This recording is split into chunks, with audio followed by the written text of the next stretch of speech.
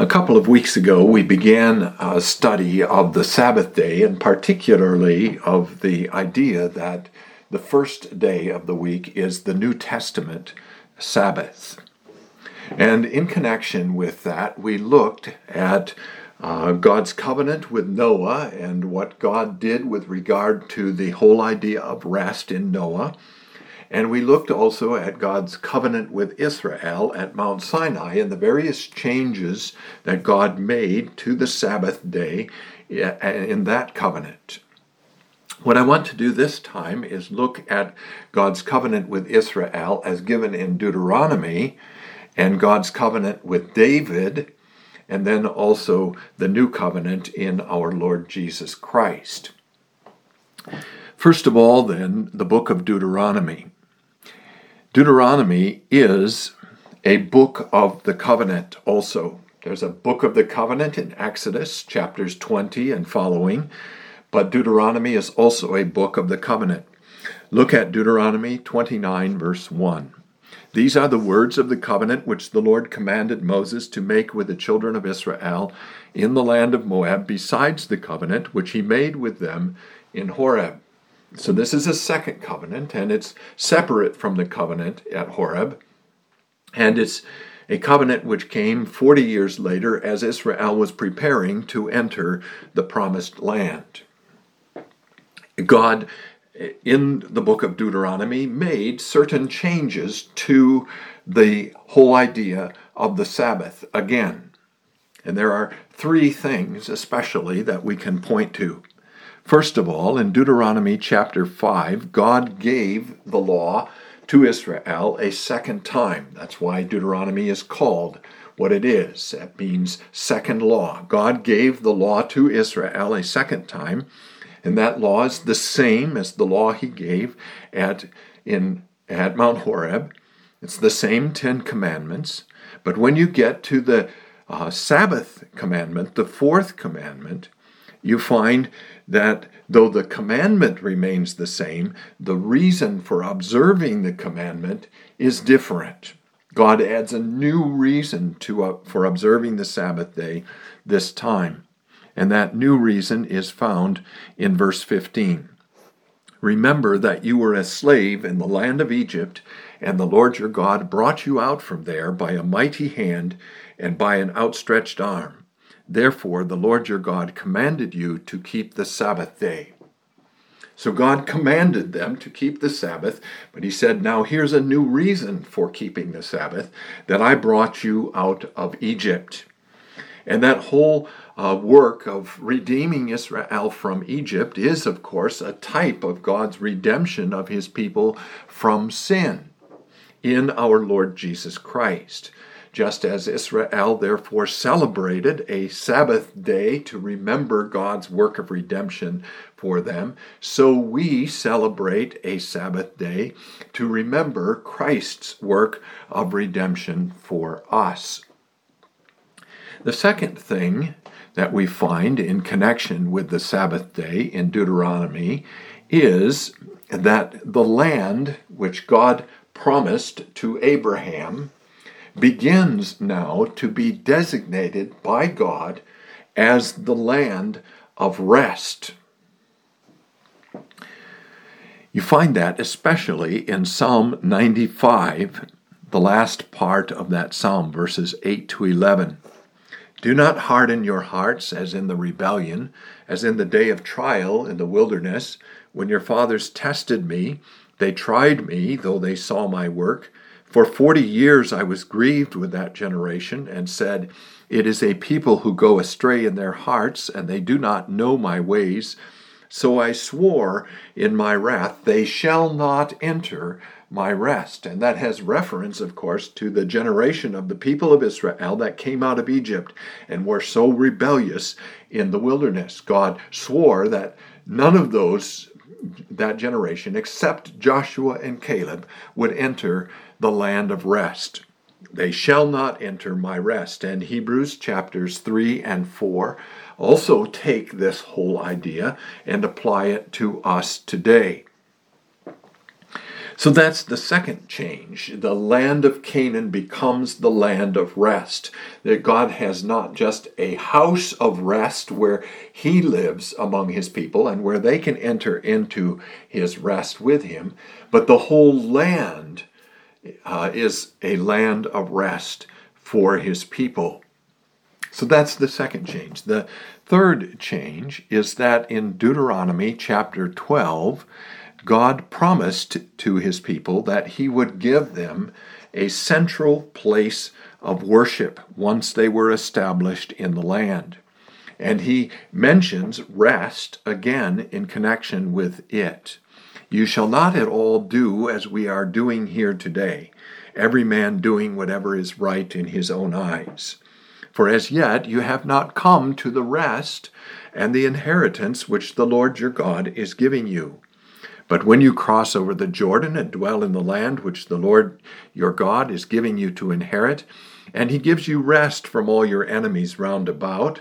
Notice that new idea of rest there. It's rest from enemies now, not just rest from work, not just rest from sin, but also rest from enemies, so that you dwell in safety. Then there will be the place where the Lord your God chooses to make his name abide. There you shall bring all that I command you, your burnt offerings, your sacrifices, your tithes, the heave offerings of your hand, and all your choice offerings which you vow to the Lord. And you shall rejoice before the Lord your God, you and your sons and your daughters, your male and female servants, and the Levite who is within your gates, since he has no portion nor inheritance with you. That rejoicing before the Lord their God was Israel's rest.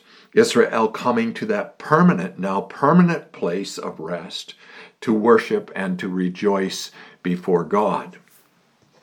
So those are the three changes that we see to the Sabbath in Deuteronomy. We move on now to the covenant with David. Following the conquest of Canaan by Joshua and the armies of Israel under him, we find very quickly that the rest which God had brought his people into there in the land of Canaan was not perfect or complete.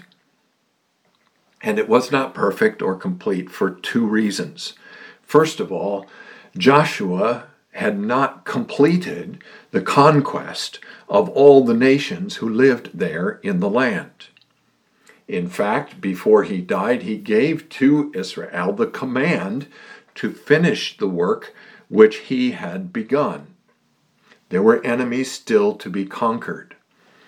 And the second reason is that Israel had not conquered all the land that God had promised to Abraham. The land of rest itself was not fully under Israel's control. Now, Israel continued the work of Joshua to some extent during the period of the Judges and into the reign of King Saul, but it was not until King David came to the throne that all of Israel's enemies were conquered, and that the land reached the extent, the boundaries which God had mentioned to Abraham back in Genesis 15. So it was only under David that their rest from their enemies and the land of rest became complete. You read about this in 2 Samuel 7, verse 1 first. Now it came to pass when the king was dwelling in his house, and the Lord had given him rest from all his enemies all around, that the king said to Nathan the prophet, "See now, I dwell in a house of cedar, but the ark of God dwells inside tent curtains." And it's not just that David saw this now as a convenient time to begin work on a permanent house of God in the land of Canaan, but that there was an association in David's mind between rest from his enemies and the house of rest.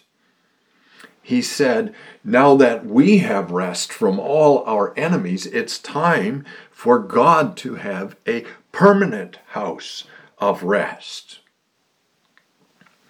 And so he wanted to build the temple in the city of Jerusalem.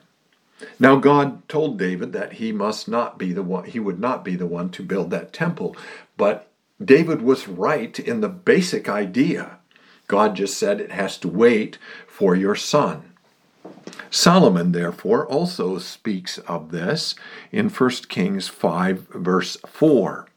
When Solomon was preparing to build the house of God in Jerusalem, he said to King Hiram, from whom he hired laborers and from whom he purchased much of the material for the building of the temple, but now the Lord my God has given me rest on every side. There is neither adversary nor evil occurrence. And behold, I propose to build a house for the name of the Lord my God, as the Lord spoke to my father David, saying, your son, whom I will set on your throne in your place, he shall build the house for my name. So it was Solomon who built that new house of rest. But David, nevertheless, continued to make many preparations for that permanent house of rest. First of all, he brought the ark to Jerusalem. And we read about this in Psalm 132. That whole psalm is a celebration of the presence of the ark now among the people of God in the city of Jerusalem, where David had established his throne. And notice what the people of God say in that psalm. Let us go into his tabernacle, and there's reference to a tabernacle there, I think, because David set up a tent first in Jerusalem for the ark because there was no temple. Let us go into his tabernacle. Let us worship at his footstool, that is, at the footstool of God's throne. Arise, O Lord, to your resting place, you and the ark of your strength. Let your priests be clothed with righteousness, and let your saints shout for joy. The Sabbath day was a day of shouting for joy, and the presence of the people in the house of rest was an occasion for shouting for joy. And then again, a little bit later in that psalm, the Lord himself says, for the Lord has chosen Zion, he has desired it for his dwelling place. This is my resting place forever. Here I will dwell, for I have desired it. He chose Zion to be his resting place. I will abundantly bless her provision. I will satisfy her poor with bread. I will also clothe her priests with salvation, and her saints shall shout aloud for joy. There I will make the horn of David grow. I will prepare a lamp for my anointed. His enemies I will clothe with shame, but upon himself his crown shall flourish. And that's a prophecy in part about Solomon, of course, but it is primarily a prophecy about our Lord Jesus Christ, who is the horn of David, the lamp God gave to David, the anointed of God among his people, who conquers their enemies. His enemies I will clothe with shame, who has a crown that flourishes, and who brings salvation and joy to his people. Christ is, therefore, the one who gives this rest in God's house of rest. Now, there's more here as well. When we look at David's further preparations for the building of the temple at the end of 1 Chronicles, we find a couple of very interesting things. In 1 Chronicles 22, verse 9, look at what we read. David is talking now about what God told him. Behold, a son shall be born to you, who shall be a man of rest. Solomon is a man of rest, and I will give him rest from all his enemies all around. His name shall be Solomon, that is peace, closely associated with rest. For I will give peace and quietness to Israel in his days. And again in verse 18 of that chapter, is not the Lord your God with you? He's here talking to the leaders of Israel. And has he not given you rest on every side? For he has given the inhabitants of the land into my hand, and the land is subdued before the Lord and before his people. And then again in 1 Chronicles 23, verse 25. For David said, the Lord God of Israel has given rest to his people, that they may dwell in Jerusalem forever. So Solomon was the man of rest. And he also was a type of our Lord Jesus Christ, who is our man of rest. Christ gives to us rest. Rest from our work, rest from our enemies, and rest from our sins. And finally, of course, we have the fact that the temple itself is a new place of rest, a better place of rest than before. In 1 Chronicles 28, verse 2, then King David rose to his feet and said, Hear, my brethren and my people, I had it in my heart to build a house of rest for the ark of the covenant of the Lord and for the footstool of our God, and had made preparations to build it. But God said to me, You shall not build a house for my name, because you have been a man of war and have shed blood. So that temple then was the new house of rest. Now it's very interesting that temple, though it was for the most part a replica of the tabernacle, a permanent building rather than a tent, but nevertheless a replica of the tabernacle, did have one important new thing associated with it, at least one important new thing. And that new thing was that Israel began to sing in her worship of God. As God gave them a better house of rest into which to come, so he gave them also a better and more glorious worship. There was no singing in the tabernacle. All the singing that Israel did followed the building of the temple in Jerusalem. David appointed the Levites to make up the Levitical choir, the instrumentalists, and the people who sang in the temple. David wrote many psalms for the people of God to use in the temple, and those who were appointed by him also wrote psalms for this, the sons of Korah and so on. And those who followed also wrote some of these psalms. Solomon wrote a couple of them as well. So God gave to his people a better worship in this better house of rest under the man of rest, King Solomon. And all of this points us also to our Lord Jesus Christ. We turn our attention now in the third place to the new covenant of God in our Lord Jesus Christ. Christ himself established this new covenant in Matthew 26, verse 28, as he was giving to his apostles the Lord's Supper. He said to them, when he gave them the cup, This is my blood of the new covenant, which is shed for many for the remission of sins. And if you look especially at Hebrews chapters 7, 8, and 9, you can read in considerable detail about this new covenant of God in Christ. In this new covenant that God made with his people in Christ, we should notice first that he fulfilled the old covenants. He fulfilled the covenant with Abraham. He fulfilled the covenant with Israel at Mount Sinai. He fulfilled the covenant he made with Israel in Deuteronomy. He fulfilled the covenant he made with David. And he fulfilled the covenant he made with Noah. Why? How can we see that? Well, we read, first of all, that he is the seed of Abraham and the seed of the woman.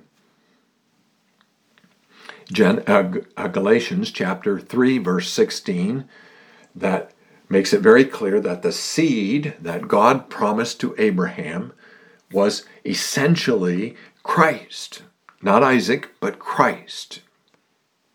Christ is the Lamb of God who takes away the sin of the world. That is the fulfillment of all those bloody sacrifices in the Old Testament associated with the tabernacle and with Israel's entrance into God's resting place. He is the high priest and the sacrifice by whom we come into the house of rest. He is our Passover, according to 1 Corinthians chapter 5. He is the firstborn from the dead, the first fruits of all creation, the beginning of the new creation of God in Colossians chapter 1. He is the tabernacle. Remember what he said of his body. Destroy this temple, and in 3 days I will raise it up. He is the son of David and the son of Abraham. He is the man of rest. He is the cornerstone of the house of rest for God in the New Testament, God's church. So he fulfills all those covenants, and it is in him then that we have rest, that we receive that rest which was typified in the land of Canaan, which was typified also in the new creation into which Noah and his family went as they departed from the ark, and so on. He fulfills rest for his people. So then the question is, if Christ is our rest, why the Sabbath day and why the change? Well, the Sabbath day, because we still do not have perfect rest. Christ has brought us rest. Rest from our sins, rest from our enemies, rest from the curse that was pronounced on the ground and on our work in Genesis chapter 3. He's brought us rest from all these things, but it's not yet perfect. God preserved the Sabbath day for us so that we may remember this promise of rest that we are still waiting for. And we celebrate it on the first day of the week because it was on that day that our Lord Jesus Christ entered into his rest. He did his work of redemption during the whole of his earthly ministry, and then he died. That was a part of that toil and work which he did. And he rose again from the dead, and in rising from the dead, he entered the holy place, the heavenly sanctuary, that's in Hebrews chapter 9. And he entered, therefore, into the place of rest, his own great rest. But that was not on the seventh day, it was on the first day. And we, therefore, celebrate that rest that our Lord Jesus Christ entered into. We are no longer looking back to God's redemption of his people from Egypt. We remember that as a powerful reminder of what God has done for us in Christ, but we look primarily to Christ because he is our rest. Everything is fulfilled in him. And we focus, therefore, on him and on the Sabbath day renewed in him. And that's why the New Testament points us to the church worshiping on the first day of the week, rather than the seventh day of the week, and why the Apostle John in Revelation chapter 1 speaks of the Lord's Day, the first day of the week. But as I indicated already, we have this rest also imperfectly. Our Lord Jesus Christ has promised us a perfect rest. And we look forward to the perfection of rest in the new heavens and the new earth. Listen to what our Lord Jesus Christ said in Matthew 11.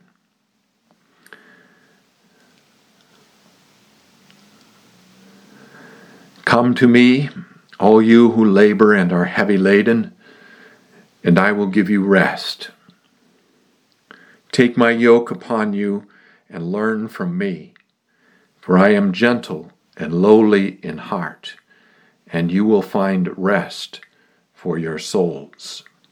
For my yoke is easy and my burden is light.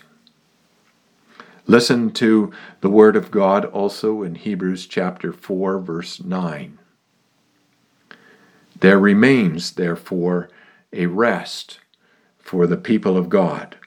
For he who has entered his rest has himself also ceased from his works, as God did from his. And finally, hear the word of God in Revelation 14, verse 13. Then I heard a voice from heaven saying to me, Write, blessed are the dead who die in the Lord from now on. Yes, says the Spirit, that they may rest from their labors and their works follow them. So we look forward to a perfect rest in our Lord Jesus Christ. But while we look forward to that rest in Christ, we have a constant reminder of that rest in the first day Sabbath. The weekly remembrance of our Lord Jesus Christ's entering into his rest, the heavenly sanctuary, and calling us to join him there on the Sabbath day in the company of the saints, among the firstborn from the dead, with the angels in glory. Hebrews chapter 12. And in fact, let's look at those verses in Hebrews chapter 12, because this is what the Sabbath day is all about. But you have come to Mount Zion and to the city of the living God, the heavenly Jerusalem, to an innumerable company of angels, to the general assembly and church of the firstborn who are registered in heaven, to God the judge of all, to the spirits of just men made perfect, to Jesus the mediator of the new covenant, and to the blood of sprinkling that speaks better things than that of Abel. See that you do not refuse him who speaks. May God bless you with his word and on his Sabbath days.